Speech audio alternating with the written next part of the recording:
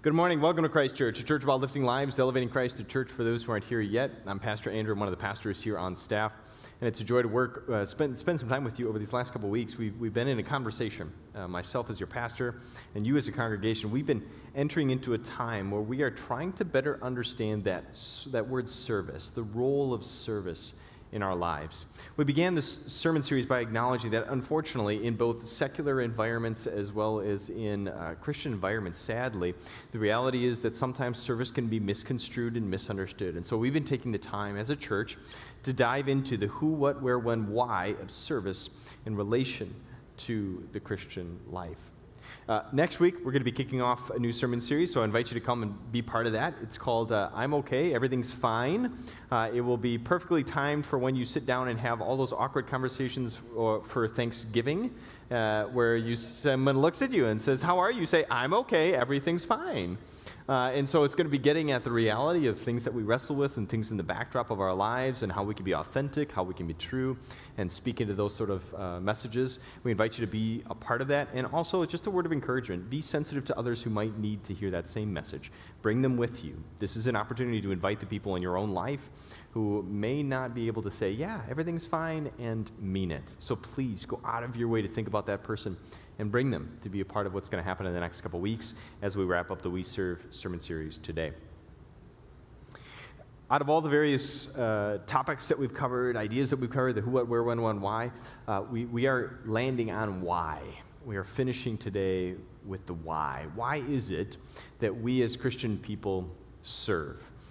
2 weeks ago, we had a guest speaker join us. Dundee from Strong Hearts International was here to help guide us through the conversation related to where.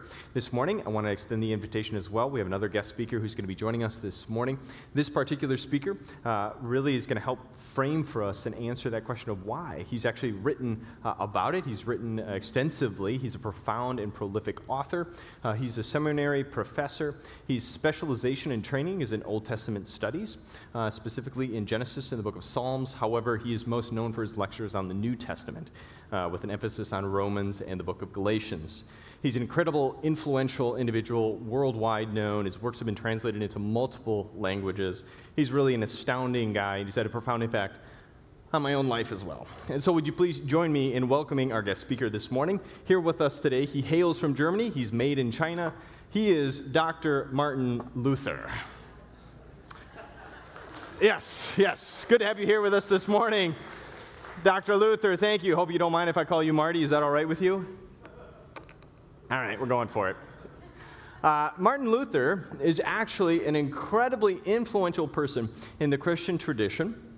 And he's had a really profound impact, I know, on my life as a Lutheran pastor, specifically on my own denominational heritage. But he tackles the question of service in the life of a Christian and really gets at the why. Why is it that we serve? Martin Luther goes out of his way to take this up in his own words. And he does it by writing a treatise called On the Freedom of a Christian. And he puts forward a thesis. And it's really a pretty profound thesis. I have it for you here. This is what he says to kind of lead off as he begins to explore this idea of service. He says, "A Christian is a perfectly free lord of all, subject to none. A Christian is a perfectly dutiful servant of all, subject to all." Interesting. Luther puts forward the idea that at the same time, two things that don't seem to go together in a Christian, they are indeed married together. They are intrinsically tied. They belong together, and they coexist. Martin Luther's theology is what we refer to in theological circles as paradoxical theology. His paradox is very strong in his theology. I'll give you another example for you. Martin Luther believes that you can be both a saint and a sinner at the same time. This dialectical thinking you will find in other traditions and in other practices as well, other professions. But as it relates to the Christian faith, Luther says, look, at the same time, you can be Lord and Master. You can be king and queen. You can be the ruler, totally free, beholding to no one. And at the exact same time, you are a slave and a servant to every single person who crosses your path. How can this be? Well, what Luther is trying to do is spend some time understanding works and faith. Those are his words and terminology. He is writing to us in a particular time and place. When he uses the word works, he's referring to the works of our hands or the works of our body, the acts of service that we do in relation to our neighbors and the acts of service that we do in relation to God himself. That we so often serve our neighbors and we serve God. And for many, people rely on that as the justification for having a relationship with God and even a right relationship with God. In fact, if you go back to our Jewish roots, as the Christian tradition was birthed out of Judaism, the Jewish roots was based on 613 laws, the Jewish Mosaic Code. And the idea was that you had to follow this code, these rules, these laws, and in doing so, you would be made right with other people, and you would be made right with God. Your justification, your rightness in life was established and bound by how you worked, what acts that you did, your life of servitude to your neighbor and to God. Unfortunately, the Bible seems to convey to us that that's not enough, that we all seem to fall short. We seem to make mistakes. We have brokenness in our lives, and as such, we cannot live up to the laws that were prescribed to us. And so Jesus comes, and in Jesus sets a new trajectory for God's people. He fulfills in his life all of the laws, and in doing so sets you free from having to do so yourself. You are free from the obligations and the expectations of having to live a certain way. You are defined not by the acts in your own life, the works of your own life, but in fact, Christian people are defined by Christ. Not what you have done, but what Christ has done for you. Christ, his life, his death, his resurrection, is what makes a Christian. Not what you do, but what has been done for you. Christ makes the Christian a novelty, I know. But this was pretty groundbreaking in the 1500s because people had kind of lost their way in this. And Martin Luther uncovers this and says, look, a Christian is made right by God based on faith, believing and trusting that what Jesus has done is sufficient. And that is true for us to this very day. It is faith in Jesus that makes us right with God, not the works and the acts of servitude. Does this mean your pastor is standing up in front of you and telling you that your works of servitude don't matter? You don't have to do them to be right with God? That it doesn't make a difference? Well, it's not so clean cut, right? Yes, your acts of service don't make you right with God. But that doesn't mean they don't matter. They still have their place. And Luther is trying to figure out how faith and your works relate to each other. He's adamant about faith, and he draws upon a variety of scriptures. Take, for example, Galatians chapter 5. He says, look, Christ is the one who has truly set us free. We are free from the obligations and expectations of the past, and we don't want to now get tied up in the old way of living in slavery to that law. No. We are truly free lords and masters through Jesus. In fact, Jesus himself says, hey, if the Son sets you free, you're really, truly, completely, utterly free because of what Christ has done for you. But then we get to our question and our tension. If Jesus is what makes a Christian, why do Christians bother with good works? Luther says it in his own way. He says, if faith does all things, and faith is sufficient, alone sufficient unto righteousness, that is, rightness with God, why then are good works commanded? Why bother serving your neighbor? Why do we do good things? Perhaps you might make the statement, we will take our ease and do no works and be content with faith. That is to say, we're going to open a brewski, sit back on the pontoon boat, and coast for the rest of life, not bothering to do any good works. Luther says, not so, you wicked men, not so. I can just picture him like waggling his fingers and his jaws like, jiggling and stuff like that. Maybe it's just me, okay. But no, that's not how this works, Luther says. For those who are asking the question, if Christ makes a Christian, then why should I bother serving? This is what Luther wants to answer. And he has two reasons.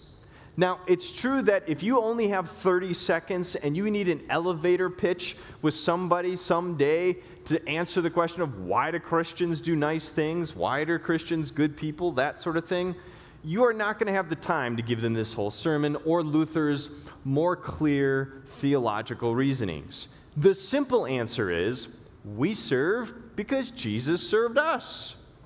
That's the simple answer. We actually kind of already covered that in week 1. If you didn't pick that up, go back and re-listen to it. If you've only got a simple, short window with someone, that's the answer as to why. But Luther wants to dig deeper. He wants to get into the nitty-gritty of it. And so he takes us into the first point. And the first point might surprise you. Why do we serve? Well, we need it. You and I, Christians, we actually need our own service. Not that we serve ourselves, but we need to serve others for our own well-being and for our own good. We need to live a life active in serving others. Why?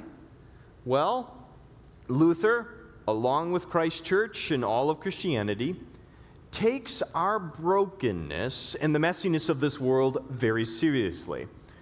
Here at Christ Church, we take sin and pain and suffering seriously. It's a big deal, sin and brokenness. Luther understands this, and the Scriptures support this. Luther teaches us that we are saints, but also sinners at the same time. In the Bible, it says this in Romans chapter 7. It says, look, I love God's law with all my heart. I aspire to be that Christian person. I aspire to be who God designed and desired me to be, but I have to acknowledge that there's another power within me that's at war with my mind. And this power makes me a slave to the sin that's still within me. That is to say that I still seem to make mistakes and do silly things. There are moments of selfishness. There are moments of pride. There are moments of arrogance. And there are things that I do in my own brokenness that reinforce sin in my life. And it actually impacts the lives of others too. I'm willing to acknowledge that. I don't know about you, but in my brokenness, I struggle with the idea that the world doesn't revolve around me. My kids are all too happy to remind me of this fact, but I am continually rediscovering that the world doesn't revolve only around me. And it's because my sin is real. And in my brokenness, I can become really selfish and self-focused. The Bible says elsewhere in Galatians chapter 5, it says that those who belong to Jesus Christ have nailed their passions and desires of the sinful nature to his cross, and they've crucified them there. And that's true, but that's like a daily effort. I don't know about you, but my sinful desires and passions are really good at coming down off the cross. It takes work to put them back up there. It takes discipline to put them back up there. In fact, the Apostle Paul will say that the Christian life is very akin to being like an athlete who has a lot of self-discipline in life. He says, I discipline my body like an athlete, training it to do what it should. That is to say that I am training myself so that I stay healthy, so that I become the person that Christ aspires me to be. That takes a lot of self-discipline. What is it that I can do to help crucify my sinful desires? Well, service. Focus on somebody besides yourself. That's what you can do to remind yourself that it's not all about you. Love and serve and give yourself over to service of others. That will actually keep you healthier as a Christian. That as you make in the regular habit of your everyday, the practice of being aware and being sensitive to the reality of others, you will become better and healthier at taking the sin seriously in your life and crucifying that and making the kingdom of God real in you and through you. You see, Luther is saying, look, when you take sin seriously, you need to take service seriously so that you continue to stay healthy as a Christian person and become the person that Christ desired you to be.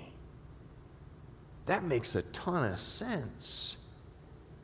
We, as Christian people, actually need the self-discipline that breaks us out of our own selfishness when we serve and engage others. Well done, Luther. Wholeheartedly agree. He makes a second point. He says, once you've understood this, once you grasp this, once you get the fact that your service keeps you healthy, there is another place that needs service, or more specifically, person that needs your service, and that is your neighbor. For as much as you need to serve your neighbor actually needs your service. There are people in this broken, hurting world that need what you can bring into their lives. They need you to come alongside of them and help them and cherish them. Take care of their minds, their bodies, and their spirits. For as much as we can acknowledge that we got a lot of messiness and brokenness in our own lives, that is true in the lives of the people around us. And they need what we have. They need the works of our hands, the acts of service that we can bring into their lives, so that they themselves can be healthier, and that they themselves can glimpse and believe in the kingdom of God. You get the privilege of loving people. And make no mistake, people need your love. Have you ever been in a situation before where you just like, I just need someone to love me right now? Have you ever had that before? Where you're like totally overwhelmed or totally frustrated or life's just not going right and you're like looking up at the stars and you're like, I just need somebody to love me. I had a moment the other day where I was putting my girls to bed. Now, my wife is traveling, she's out visiting some family, and so it's one dad and 3 girls, okay? So I am outgunned, outmanned, outnumbered. There's a lot of estrogen flowing in my house. And I was getting to the end of my day, and I was considering it a pretty successful day in that they were all alive, they were all fed, and they were in some semblance of pajamas. And I was putting them to bed, the baby was ready in the crib, and the 2 older ones were just driving me crazy. And I was at my last edge of patience. You guys ever have that where you're patient, and there it went. It just was gone. No more patience. And I did what I shouldn't have done, and I snapped at my girls. They weren't even doing anything. I just unloaded on them. I snapped at them, right? And it got real quiet, and I had to take a deep breath, and I realized, oh, that's my sin, that's my brokenness coming out. Now I have to do the right good thing. I have to apologize to my daughters. I have to apologize. So I said, girls, I'm sorry. Sometimes Dad has a hard time. Sometimes Dad gets overwhelmed, Dad gets frustrated, Dad loses his patience. I'm sorry that I'm not always a great dad, right? And in that moment, there was another little pause, and this is a moment where I'm like, I feel crummy. You guys know what I'm talking about? And my oldest takes the blanket off her head, and she sits up, she looks right at me. They're in a loft, so we're like eye level. She says, "You're a great dad." And then my 4-year-old pops out from underneath, "Yeah, you're a great dad!" And she disappears. And in that moment, they loved me. And I needed it. Because I was allowing my sinful nature and the brokenness of my life and guilt and shame to begin to drag me down and define me. And I had forgotten. What my little girls did there was more than simply bring to me a kind word as a word of act of service. They reminded me of who I really am. And there was a kingdom element. Now, I admit I have a theological paradigm. So in this emotional moment with my daughters, I was thinking theologically, okay? But I was reminded of the kingdom of God and reminded that my God loves me. And for as many times as I make mistakes, God cherishes me and forgives me. And the same is true for you. He cherishes you. He loves you. He forgives you. He wants what's best for you. And you get to bring that love into other people's lives, particularly when they really need it. When someone's feeling overwhelmed, someone's struggling, that you go to the coffee pot and you go down past the cubicles and you see the person crying, they need to know your love and the love of their God.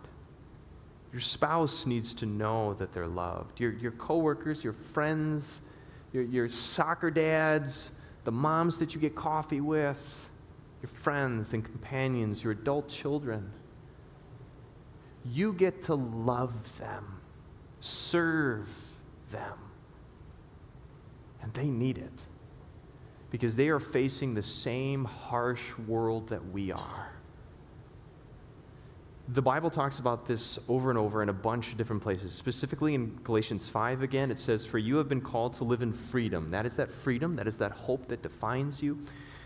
Don't use that freedom, though, just for yourself. Instead, use your freedom to serve one another in love. Or Philippians 2:4, don't look only for your own interests. Not that your own interests are bad, but be aware and be conscious that there are other people and they have needs and interests too. And you can meet them in those needs. You can meet them in those interests. Or perhaps most bluntly, 1 Corinthians chapter 9. It says, even though I am free, right? I am Lord and Master, beholden to none, defined by the person of Jesus Christ and his life and his death and his resurrection. That's who you are. Even though I am a free man with no master, I have chosen to embrace becoming a slave to all people. Why? To bring many to Jesus Christ. So that other people could hear of God's love and God's grace, that they could be fed, they could be cared for, they could have shelter, that students could be taught and raised up and edified, that the elderly would know that they're not alone, that the kingdom of God would be made manifest in me and through me for the sake of my neighbor, that Jesus might come into their lives and they would know him and love him and be loved by him just like I am, that they too would have faith and become a Christian as I am. Because this world needs, your neighbors need Christ. And you get to bring him to them. So Luther submits his second point. Our neighbor, they need our service, our charity, our love, our generosity. These are the two big reasons why. One, to keep us healthy and become the people God inspired, designed us to be. And secondly, so that our neighbors could also be invited to believe and know the person of Jesus Christ and become the person that Christ desired and designed them to be as well, to become part of his kingdom. This is why we serve. We serve because people need Christ's love, his person, and his kingdom. And Christ's love is the love that is not only for you, but it is a love that comes through you into the lives of others as well. I'll let the good doctor have the last word. Martin finishes his treatise by saying, "A Christian lives not in himself, but in Christ and in his neighbor. He lives in Christ through faith and in his neighbor through love. By faith, he is caught up beyond himself into God, and by love, he descends beneath himself into his neighbor." I invite you, coming out of this series, to truly embrace service in the life of a Christian, in your own life. Allow me to pray that into you, over you, and for you to close. Gracious God, we do humbly pray that we entreat you, Jesus, that you, by your grace and your goodness, would remind you, Lord, of how you have promised in your scriptures to make known to us the freedom and the hope that you have accomplished. We ask that we would be open to receiving that, knowing that, living into what it means to be claimed by you, your children, defined by you.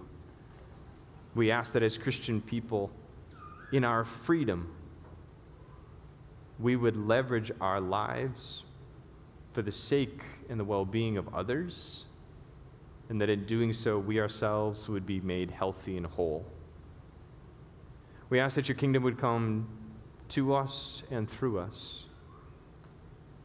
We ask that our acts of service, our acts of generosity, kindness, and love would truly keep us healthy as Christian people, keep us rooted in the disciplines of following you as your disciples. And most of all, we pray for our neighbors.